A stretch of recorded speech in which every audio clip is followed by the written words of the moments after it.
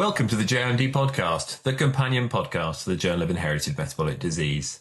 The JMD is the official journal of the Society for the Study of Inborn Errors in Metabolism, and the SSIEM's goal is to enhance communication between workers in the field throughout the world, something I'm hoping to help with here at the podcast.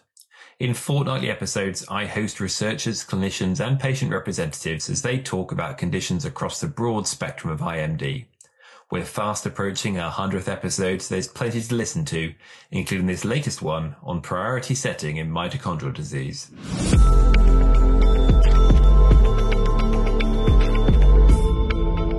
Hello there. So given the frequency of primary mitochondrial disorders, it's little wonder that we come back around to them again and again and still manage to find new ground to cover. This episode is on a recent paper published earlier this year with a really big remit: patient priorities for mitochondrial disorders, current landscape and patient and professional views. And this looks at the priority setting partnership work done with the James Lind Alliance to try to find a focus for attention on this group of conditions. And with big topics, it's always good to bring in the big guns, and therefore I'm delighted to be joined by my editor-in-chief and one of the foremost minds on mitochondrial disease, Professor Shamima Rahman of the UCL and Great Ormond Street Institute of Child Health. Hello, Shamima. Thank you, James. That's too kind of you. Lovely to be here again for another mitochondrial podcast for the Journal of Inherited Metabolic Disease. And obviously, it's always lovely to have you. This work was a partnership of clinicians and patient groups, so it's fitting that this podcast puts the patients front and centre with representation from 3 different patient organisations. Throughout this podcast, we'll be hearing from Amy Hunter of Genetic Alliance UK and Russell Wheeler of the Leber's Hereditary Optic Neuropathy, or LON Society. But with us now, I'm delighted to welcome Lindsay Butterworth of the Wellcome Centre for Mitochondrial Research at Newcastle University, who was also with the Lilly Foundation at the time of the PSP, and Dr. Rhys Thomas of the Translational and Clinical Research Institute of Newcastle University. Lindsay and Rhys, welcome to the podcast. It's an absolute pleasure. Thanks for having us. Yes, thanks for having us. Hello, Lindsay and Rhys. Nice to see you. Now, I don't know how the needs and wants of mito patients change from country to country, but I don't think it would be unfair to say that this was a somewhat UK-centric PSP. Yes, James, you're quite correct. It was a UK-centric PSP, and that's because the James Lind Alliance is obviously based in the UK, and there are now an increasing number of international PSPs that are coming out, and it would be great if this could be picked up by other countries. But because health services are organised differently in different countries, and the UK has a particularly strong mitochondrial network that operates nationally, we felt quite strongly that we should go for a UK-based approach initially, because the priorities of our patients and the healthcare professionals who care for them may not be the same as those in other countries. And I suppose given this sort of UK-centric nature, there may be those listening who are unfamiliar with the work of some of the charities included here. So it'd be good for them to briefly explain what they do and who they are working for. Lindsay, you were working with the Lilly Foundation when the PSP took place. Could you briefly explain their role? Certainly. So I was working with the Lilly Foundation in a science communication role when we undertook the PSP. The Lilly Foundation is the leading mitochondrial disease charity in the UK. They were founded in 2007 when Liz Curtis, who is the CEO and founder, lost her daughter Lily to a mitochondrial condition. At that time, there was very little known about the disease itself, and there was very little in the way of support. So that's why her and her family set out the charity to support people going through similar things. So the wonderful news is that the Lilly Foundation turned 15 years old this year. So they've been around for the last 15 years. They began with one family back in 2007, and they now support over 1,000 families from across the UK. Their remit, like I say, is to support families living with mitochondrial conditions. They raise awareness and understand the importance of doing that for the benefit of the whole mitochondrial community.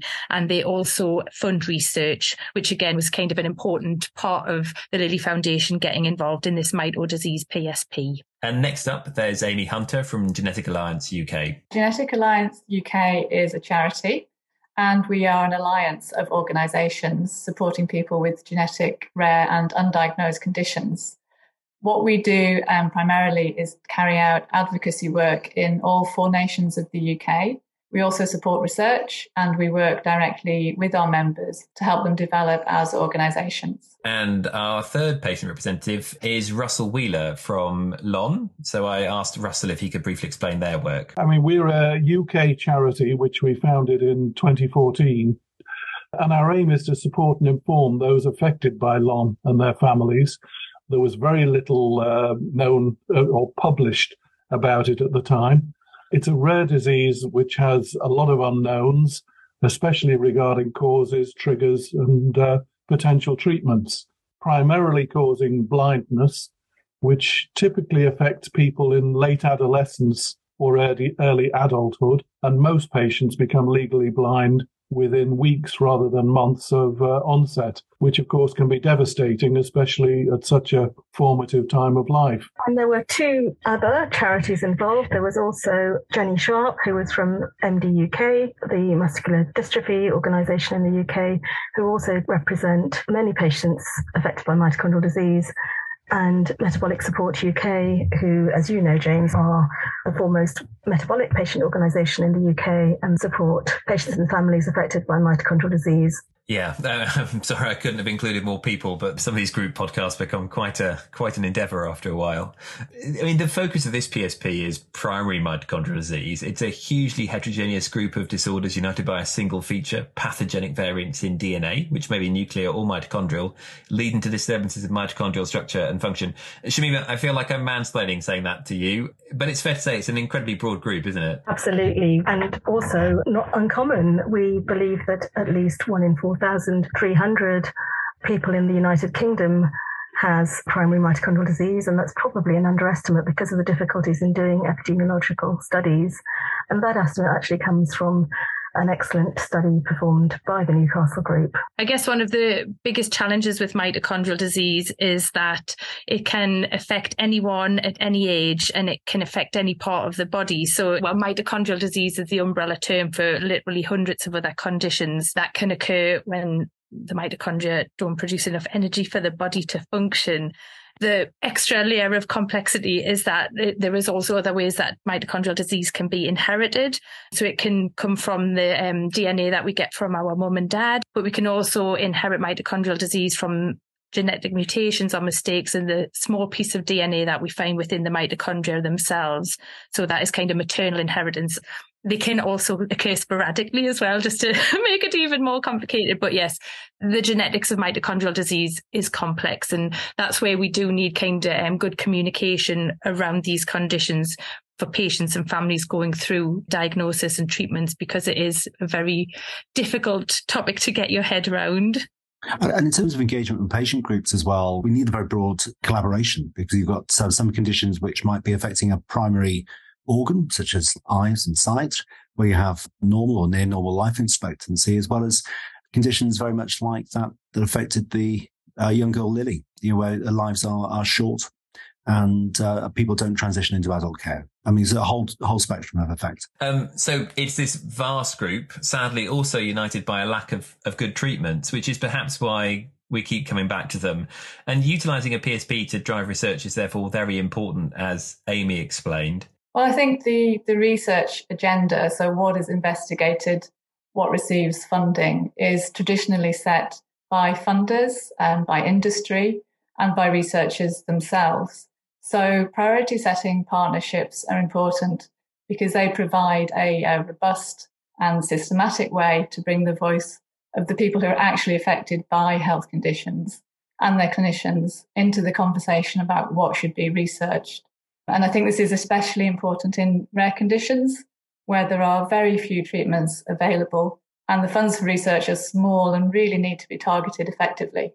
So what we did at Genetic Alliance UK was we secured some funding from the Wellcome Trust. And with that, we consulted with all of our membership to find out which of them would be interested and able to take part. And in that way, we managed to draw together a group of members interested in mitochondrial disease, as it happened in this case, to take the project forward. Amy reached out to the James Lind Alliance, and then stakeholders were brought together from many professions and charities that we've already mentioned. And the group included physicians working in adult neurology, in pediatrics, that's myself, and a physiotherapist, a clinical nurse specialist, and also an ophthalmologist, Professor Marcella Fortruba from Cardiff University.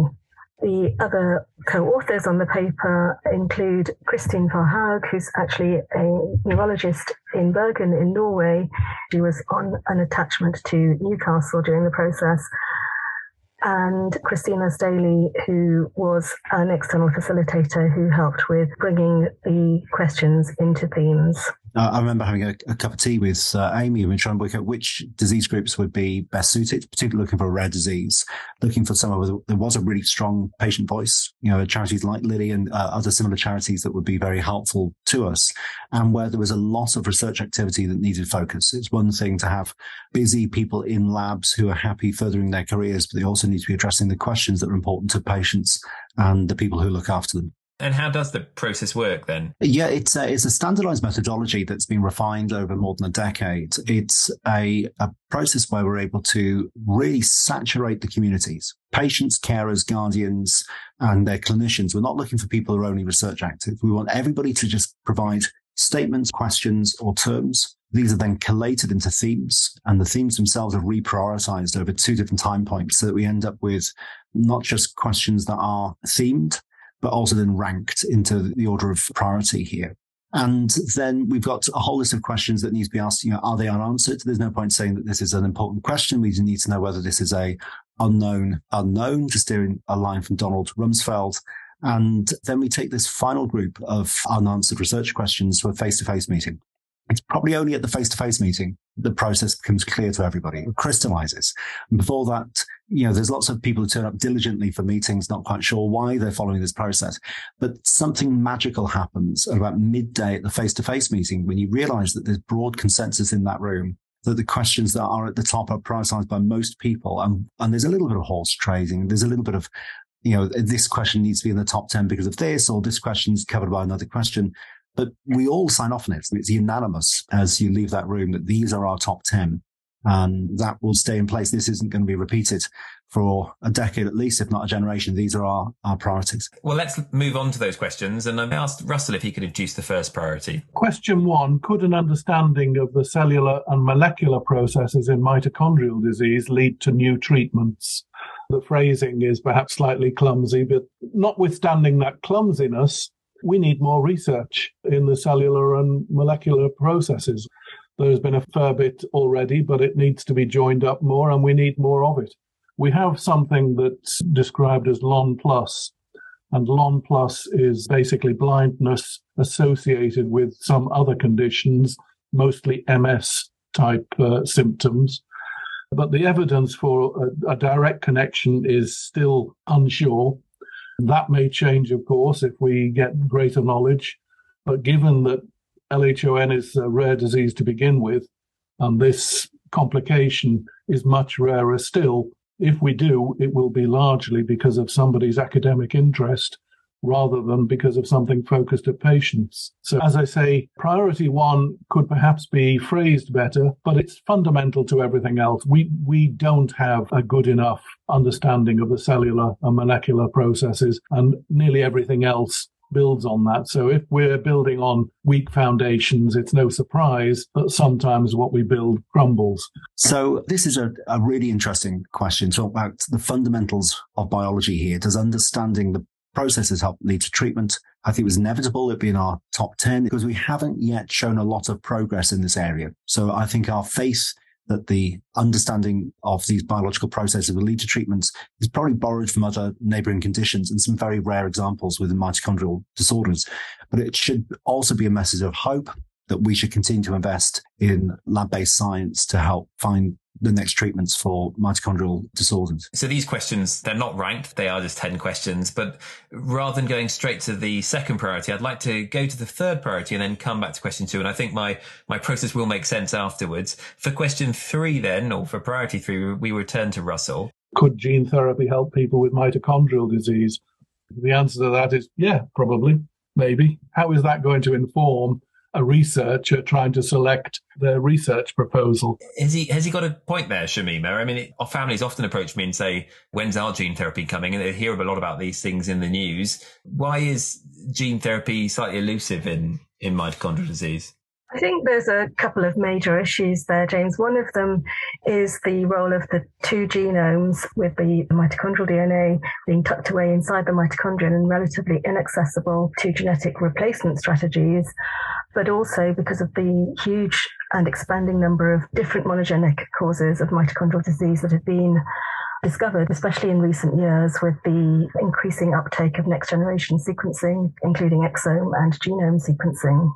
So one of the questions is, how are we going to develop gene therapies for 400 different mitochondrial diseases at the present count when there is a very long process of developing a new treatment, starting at a preclinical stage, going to small and large animal models and demonstrating efficacy and safety before going to humans. As far as the mitochondrial DNA is concerned, there have been some exciting developments in the last couple of years with the discovery of a way that the mitochondrial DNA can be editing, because, of course, gene therapy is not just gene replacement. You can do base editing of the DNA in nucleogenes with CRISPR-Cas9, although I don't think any of those strategies have come to market yet. For the mitochondrial DNA, the base editing has been performed in some basic science studies, and we are still evaluating whether the editing is completely specific to the mitochondrion or whether there are off-target effects in the nucleus that will need to have further refinement of those strategies before they can go anywhere near a patient. So I think Russell's skepticism does have some substance in that it is very difficult to develop so many different therapies in the way that the regulatory bodies, the FDA in America and the European Medicines Agency currently operate. And I don't know if there is an obvious solution on the horizon for how to expand this.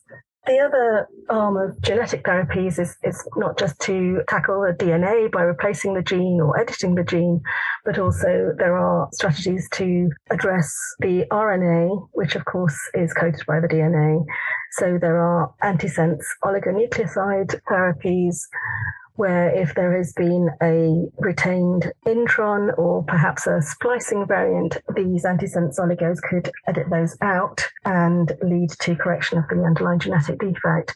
These strategies are very much in their infancy, but have come to clinical trials for other disorders, not mitochondrial disease. I guess what makes this question more difficult to answer for mitochondrial disorders is when you talk about the issue of heteroplasmy. And I think we're going to be at the back of the queue, perhaps, when it looks at some of the gene therapy solutions. But if you look at some of the other mechanisms of the recessive disorders, the question will be, how can gene therapy help? It'll be, when can gene therapy help? When's the best time to be providing this, and what the potential implications will be in terms of neurodevelopment if we are able to provide this earlier and earlier? That's a very good point as well, because the different vectors don't all target the same organ, and the multisystemic nature of mitochondrial disease means that we may need to have different vectors for the different organs that are involved, or different routes of administration.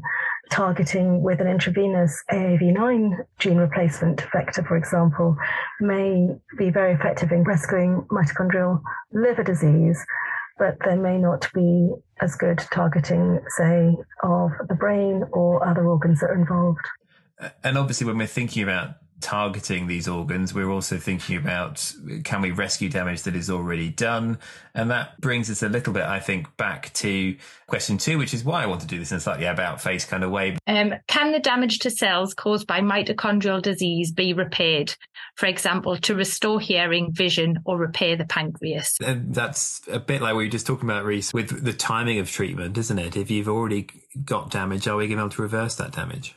Yeah, I mean, there are different priorities that are buried within this process. Some are about prevention, some about identification of triggers. And this is really about looking for people currently living with mitochondrial disorder, thinking what benefits there might be for helping with balance, with diabetes, with visual impairment, and particularly with hearing. So this particularly, for me, speaks to the desire of people who've had sensory issues and seeing what can be done to help repair those issues. A lot of the treatments that we've talked about in terms of the genetic therapies may be effective in preventing further damage, but may not reverse it. And so that's the reason why people are trying to start genetic therapies as early as possible in a disease course. And for some of the other diseases, not mitochondrial, there's been arguments for newborn screening for those conditions so that gene therapy can be offered before the onset of any symptoms at all. Indeed, we've even heard recently of an enzyme replacement therapy being given in the womb, so watch this space. The world is certainly moving on. In terms of reversing damage that's being caused, in terms of restoring hearing and vision, there has been some interesting developments on the vision side for a mitochondrial DNA disorder that's a form of LON, where they used AAV2-mediated gene therapy to deliver a copy of the mitochondrial gene affected in that form of LON, recoded so that it used the nuclear genome and was delivered directly into the eye. There was some evidence that it didn't just prevent further visual deterioration in affected individuals, but of some recovery of vision, which was very interesting. And the other very interesting thing was that they treated one eye using the other as a control, but observed improvements in both eyes. So I think that does hint that it may be possible to reverse some of the damage caused to cells by mitochondrial disease. But I think that a lot of research needs to be done in this area. And whether this would be a genetic or a cell therapy approach or some other approach remains to be seen. So I think this is a really valid priority to have been set by the PSP. Oh, very interesting stuff and perhaps slightly bizarre. Well, perhaps we could move on to the fourth priority. Yes. What biomarkers, that is biological markers that can be measured, for example, in blood samples, could be used to diagnose mitochondrial disease and to track its progress? So we know that some work has been done in this area, particularly by the group in Helsinki led by Anu Simalainen and a Japanese group who have discovered molecules called FGF21 and GDF15 respectively, which seem to be potential markers of mitochondrial disease, but do not seem to be universally elevated in all patients. And I know that I've heard at least one colleague refer to them as a posh lactate. I've been involved in a couple of different priority setting partnerships, and biomarkers have almost always been in the top 10.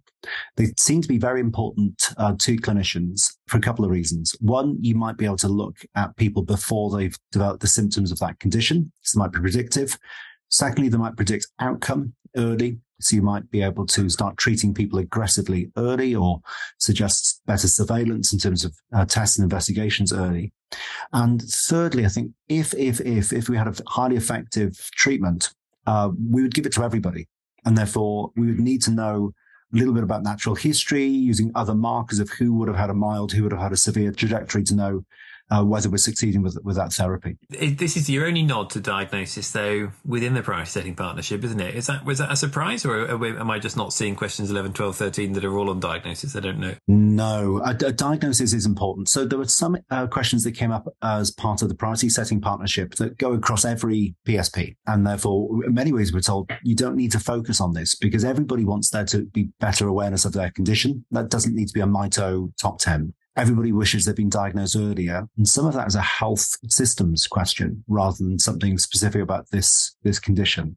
And so I think in many ways, the UK is doing really well with diagnosis. I think it really is.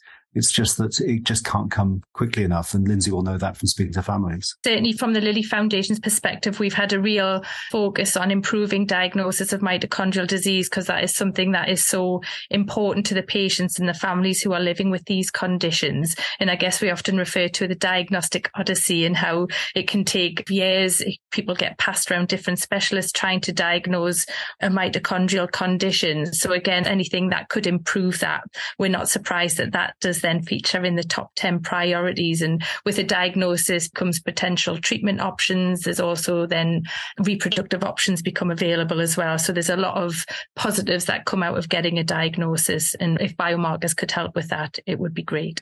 And I guess it has improved significantly over the years where now we are getting better at diagnosing mitochondrial conditions, I guess, with whole exome sequencing and other techniques that are now available. So we are getting better at diagnosis and potentially quicker. But for some families who don't have that diagnosis, it's a really important point.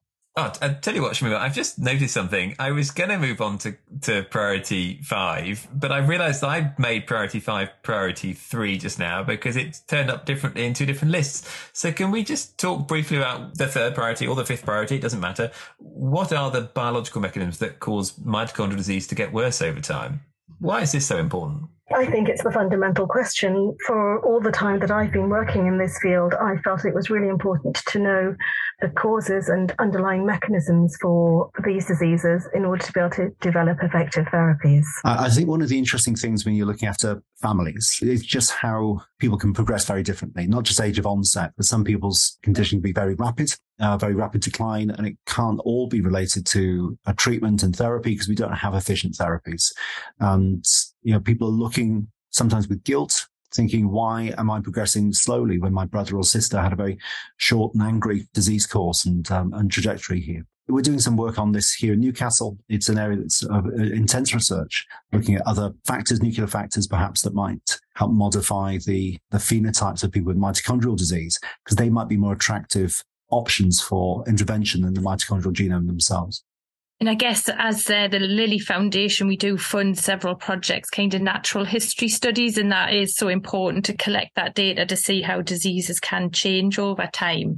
We'd have a patient registry that we've just recently launched. And again, it's to collect that information, which you can then, I guess, help other people going through similar things as well. If you have an idea of how the disease might progress over time, if you can give people a better prognosis, perhaps. And I pick up there, Lindsay, it's a diagnosis that also has a prognosis attached, because we do have heteroplasmy. We are able to sell some people a low, a medium or high level, and therefore we can begin to look into that metaphorical crystal ball. We're just looking for better and better ways of refining those predictions. Okay. Now I think we're back on track. I'm hoping the 6 is the same 6 in all the right places. And for priority 6, I went to Dr. Amy Hunter from Genetic Alliance UK. So it's really 2 questions kind of merged into one. What are the psychological impacts of mitochondrial disease? And what are the best ways to provide psychological support for people with mitochondrial disease and their families? There's a growing body of research into the impact of living with all kinds of rare conditions on mental health, including our own study from Genetic Alliance UK, which was published earlier this year. So not only does mitochondrial disease involve serious impacts on health and the ability to function day to day, which can obviously seriously affect mental health directly, but the rarity of mitochondrial disease can make things worse. For example, having to explain the condition repeatedly to doctors that are new to you can be really worrying as well as draining.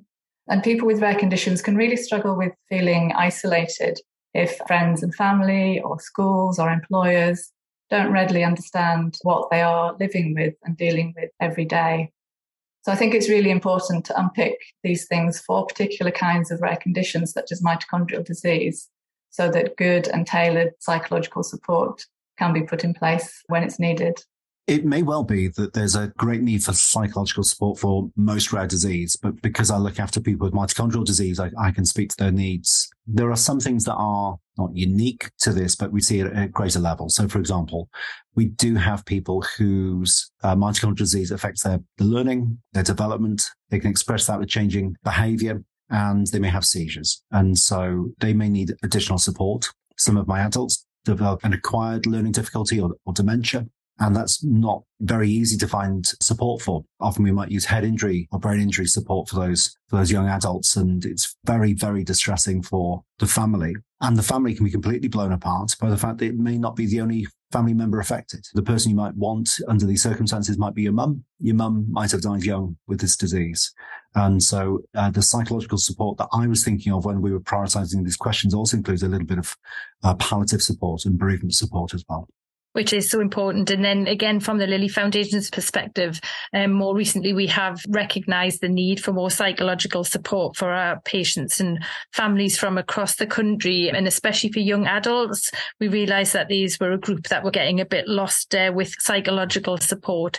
And so over the last couple of years, Lilly have been offering more in the way of that young adult support, and have just recently had another young adult support weekend where they get some of the young adults together to do an activity weekend. And I was lucky enough to go along to the first one, and it was an absolutely amazing experience getting everybody together, and regardless of how the disease impacts on them, everybody could get involved and everybody got a chance to do all these activities, and you could see everybody kind of came together, and it was that real support network, and it was amazing to see. I agree with that. I had one of the mums and the young person with quite a significant mitochondrial disorder in clinic yesterday afternoon who was singing your praises Lindsay, and talk about how they're making deep, long-lasting memories, and the photographs and videos of the climbing, of all of the things you think you'd never be able to do that. They did. And I guess that's where research in this area could then find other ways or in additional ways to support people living with these conditions as well. Because like you say, it's not often just the person, it's the whole family. And if you have siblings, you've lost siblings, and it is the family network that needs the support. And if we don't address the psychological questions, we don't get people coming through to us at the right time. So we might be, for example, getting people through who need maternal advice and counselling after they've already started their family. Yeah, definitely. And then I guess this has been impacted by COVID as well. And I know certainly going through the pandemic and the lockdowns and the psychological impact that's had on a lot of people, but especially on people who were extremely clinically vulnerable.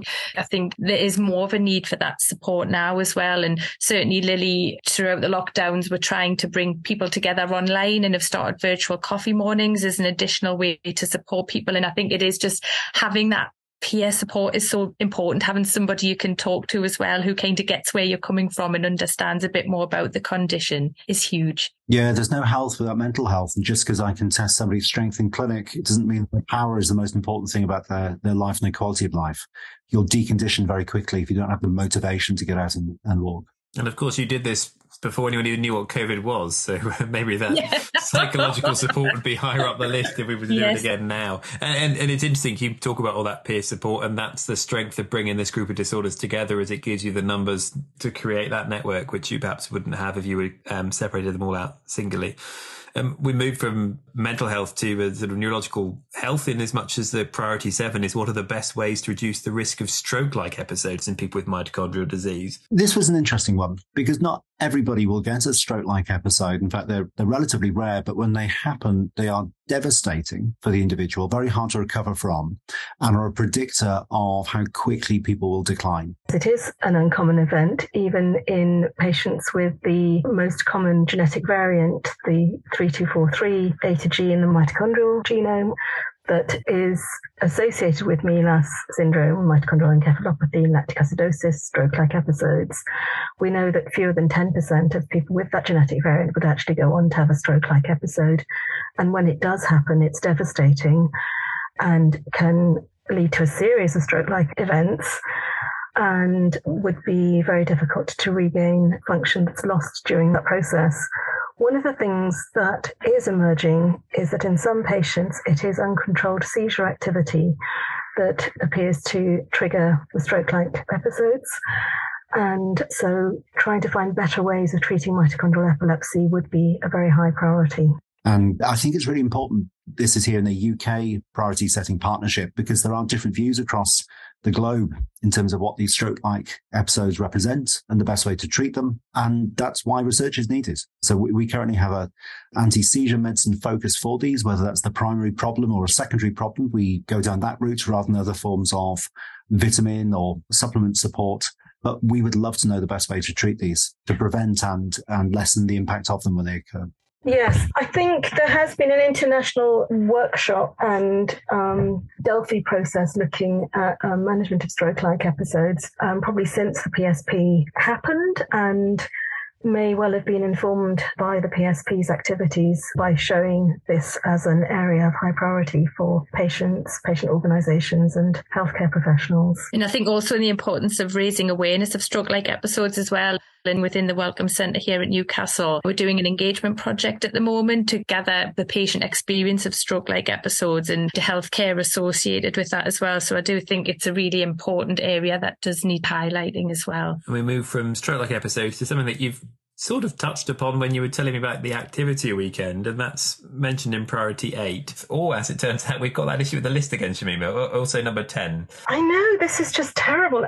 Fatigue is 8 in one list and 10 in the other list. Let's ignore that. We'll let Reece introduce this one. Yeah. So what's the most effective way to treat and manage fatigue? This is something that comes up time and time again, that if you talk to patients and families about the impact of their mitochondrial condition, fatigue is one of the hardest symptoms that people struggle with, and having that energy to get up and live your daily life is often lacking. And it's poor understanding around that. And we've done some patient engagement focus groups, and it's often that perception that people are just lazy. And I think that's a really difficult one, because public understanding of mitochondrial disease itself is lacking, and it's the implications of this on people living with these conditions, where fatigue can be such an important factor of that. Yeah, Lindsay, I think this is typical of many of the questions that have been prioritized by patients that come through a priority setting partnership. They tend to be very practical, very pragmatic, and very hard to answer. Yeah.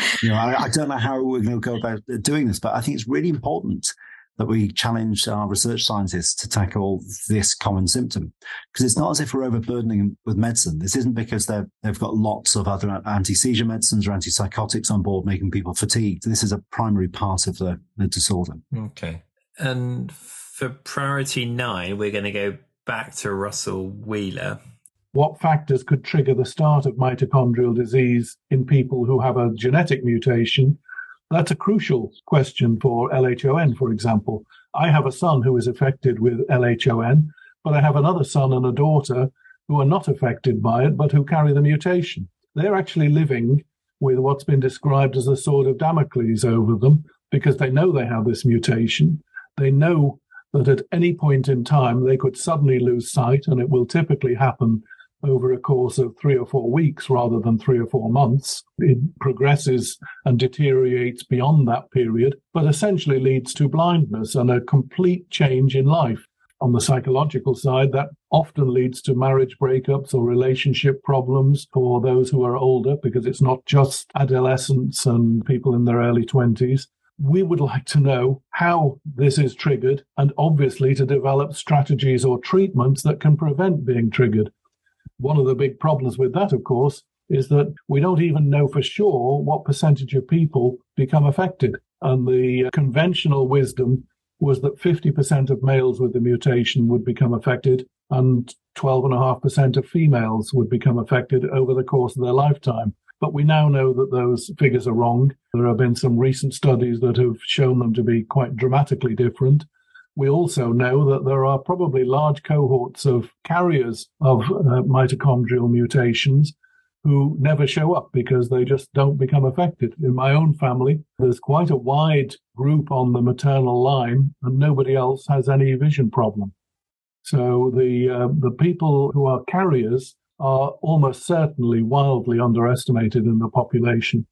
This is something that is quite difficult for people who've been diagnosed with genetic mutation that leads to mitochondrial disease, because people can be affected so differently. And so the families that we support, we've got young babies, children who may develop the disease at a very early age and be very severely affected by it. But then you have adults who live well into their 60s, 70s, a lot older in life, who then begin to develop those mild symptoms associated with a mitochondrial disease. So kind of understanding any triggers there could maybe help people deal with that uncertainty as well. I think we don't know the triggers for the onset of mitochondrial disease, and it is one of the really big unanswered questions, why people with the same genetic variant, sometimes within the same families, can have very different clinical presentations. One may be asymptomatic and the other have very severe disease. Some of that with the mitochondrial DNA variants can be explained by heteroplasmy with the higher mutation loads, and particularly where in the body those mutations are distributed, leading to the phenotypes. But we've also observed clinical variability for the same variants for nuclear gene defects causing mitochondrial disease. And there it makes a bit less sense, because the same variants are presumably present in every single cell in the body. And then there are questions about whether there are genetic modifiers, which could be within the mitochondrial genome or the nuclear genome, or whether there could be environmental modifiers. And we know that in some of the patients, particularly the early onset conditions such as Lee syndrome, there may be a history of being unwell with perhaps a viral infection, leading to reduced oral intake and a combined metabolic stress of infection and fasting that may be the trigger. But we don't really know that. We haven't proved it. And that is work that does need to be done, because we may not be able to get genetic therapies into every patient and prevent every case. But if we knew what the triggers were, perhaps we could avoid those. And one of the projects that's recently started is funded by 5 mitochondrial patient organizations across the globe, from the United Mitochondrial Disease Foundation in the United States to the Lilly Foundation in the UK, Mitocon in Italy, and the Mitochondrial Foundation in Australia, all working together to fund a prospective natural history study of Leigh syndrome. And hopefully one of the findings that can emerge from that study, as well as looking at the disease course and potentially identifying clinical, biochemical or imaging biomarkers, is if we could see what the triggers were for patients developing symptoms or having worsening of their symptoms. Another one about triggers is about the effect of male-female sex on the progression for people with Pol G disease. And again, you could be suggesting that there could be hormonal treatments, therapies and supports, because the men and women do develop very differently. So there are a manner of different triggers beyond exercise and diet that we could be investigating and recommending. Perfect. And I suppose that leads us in part into priority 10, or priority 9, depending on which part of the paper you're looking at. Why are people with the same genetic mutation affected so differently in mitochondrial disease? The range of affliction in LHON ranges from people who have mild vision loss but can still even drive, to people that can't see almost anything at all. Most people don't reach that stage. But given that we know, broadly speaking, the mechanism of action, why is it that affects some people so differently and so much more severely than others? And I think that is an issue in a lot of the other mitochondrial diseases. I mean, MID and MELAS is the most obvious one, but I'll pick up a long example. One of the pleasures of working in a mitochondrial service is you have to be a lifelong learner, because you can't always predict what problems people are going to come to the clinic with based on the genetic change that they have. For example, on Monday, we had a pair of siblings, a brother and sister, who on paper should have developed LON. They should have had a risk of visual failure, but their optic nerves are fine, but they've got a movement disorder. They're very dyskinetic. They have a dystonic problem that hasn't led to blindness. And so these variants do affect people very differently. And we need to know the reasons behind that, because the factors that affect this variation in phenotype themselves may be modifiable. That's where some of our treatments might work in the future. Certainly, there was a paper that went to preprint from our group yesterday talking about the heterogeneity in MELAS, and again, how there's a lot of nuclear factors that can impact on that as well. So there are, I guess, people with the same genetic mutation being affected so differently. And again, there's a lot of effect from the nuclear DNA in that as well. So it was quite timely that paper just went to preprint yesterday, knowing that is something that has been identified as a research priority, certainly within our team here. And I know it's not unique. I mean, we could be speaking to how do you genetically cancel somebody who has a recurrent copy number variant. I mean, that's very challenging to know what kind of neurodevelopmental outcomes you'd be looking at. But an identical variant at 3243 that in some families would cause hearing problems, diabetes, and others would cause much more central problems with seizures and an accelerated dementia. I mean, those two conditions are dramatically different. And some families are relatively pure in terms of the deafness and diabetes, and some families are mixed. And again, it would just give us so much more information in terms of surveillance and potential therapies if we could work out why that happens. I mean, it seems like priority 10 always leads right into priority 1. I mean, but ultimately you've whittled it down. You've got your 10. It's this diverse group of conditions with a really wide remit for those questions. I'll let Amy share her thoughts first of all.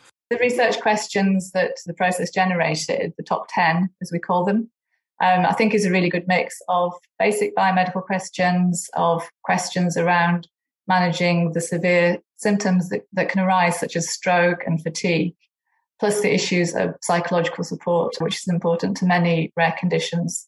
So I think it's a set of questions that could really make a difference if they receive research funding. Oh, definitely. It was an absolute privilege to be involved in the PSP process. And I think it was just amazing to see how we went from 709 questions, I think, were initially submitted online when we put it out to people to get involved and engage with this. And to be able to get it all the way down to that top 10 priority was amazing. And I think being in the final workshop, I remember starting the day thinking there's absolutely no chance. We had, I think, 24 questions at that point that we'd got it down to. And it was the whole process of working out the top 10 with such a diverse group of people there. We had healthcare professionals, we had some of the patients, the patient organisation representatives. You just felt that everybody was coming at it from different angles, and that when we did agree on that final top 10, it was that real sense of achievement. I think everybody was just so happy that we'd done it. And like I say, it was a great way to engage the Mito community as well and get everybody's input on that, which is empowering the community. It's getting everybody involved and really making sure we've got that patient-centric approach to all the research that we do. I'm kind of envisaging those American politics dramas where they're trying to secure all the votes in the House, and now they're going to get their bill passed. I think everybody was shattered afterwards, though. It was quite an intense day as well. It was wonderful. You moved around different facilitators in different rooms and had different discussions, and we all came together at the end, and it was just, you thought, this isn't going to happen, and it did, and it was amazing. Yeah, the James Lind facilitators are experts in helping you find agreement, perhaps when there is none. I was saying to my boys last night over dinner that if you have a great compromise, everybody's left a little bit disappointed because you've given up something. But actually, this was something we really signed off on. Yeah, I mean, obviously, there is that danger that some people are going to be disappointed, but it does sound like it's an incredible sort of foundation to move forward from. So, what does come next? I wouldn't want to be prescriptive and suggest that researchers should only focus on the questions that are highlighted in these priorities. But on the other hand, I think if you are focusing on something that doesn't address one of those questions, you'd better be pretty clear in your own mind why you're doing that and why it's appropriate.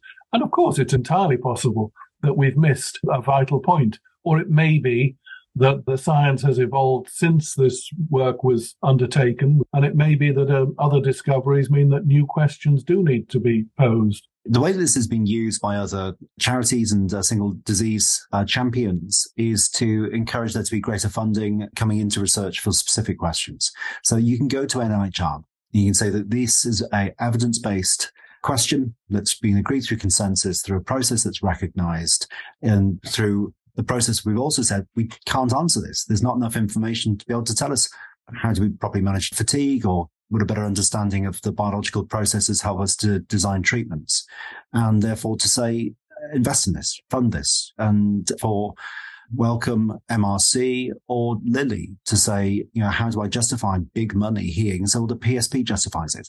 This means that you can make a major investment in these areas because these are questions that clinicians and patients have prioritized. And I think certainly moving forward, we want to disseminate this as far and wide as we can and really kind of push it out to people just to let people know it's there and to use it, because that's what it is for. The final workshop was almost 3 years ago, and in that period, all the members of the PSP steering committee have been very active presenting this work at international and national and local conferences. The reason for publicising the work, obviously, is to bring it foremost to the minds of those people actively engaged in mitochondrial disease research, and also to the funders.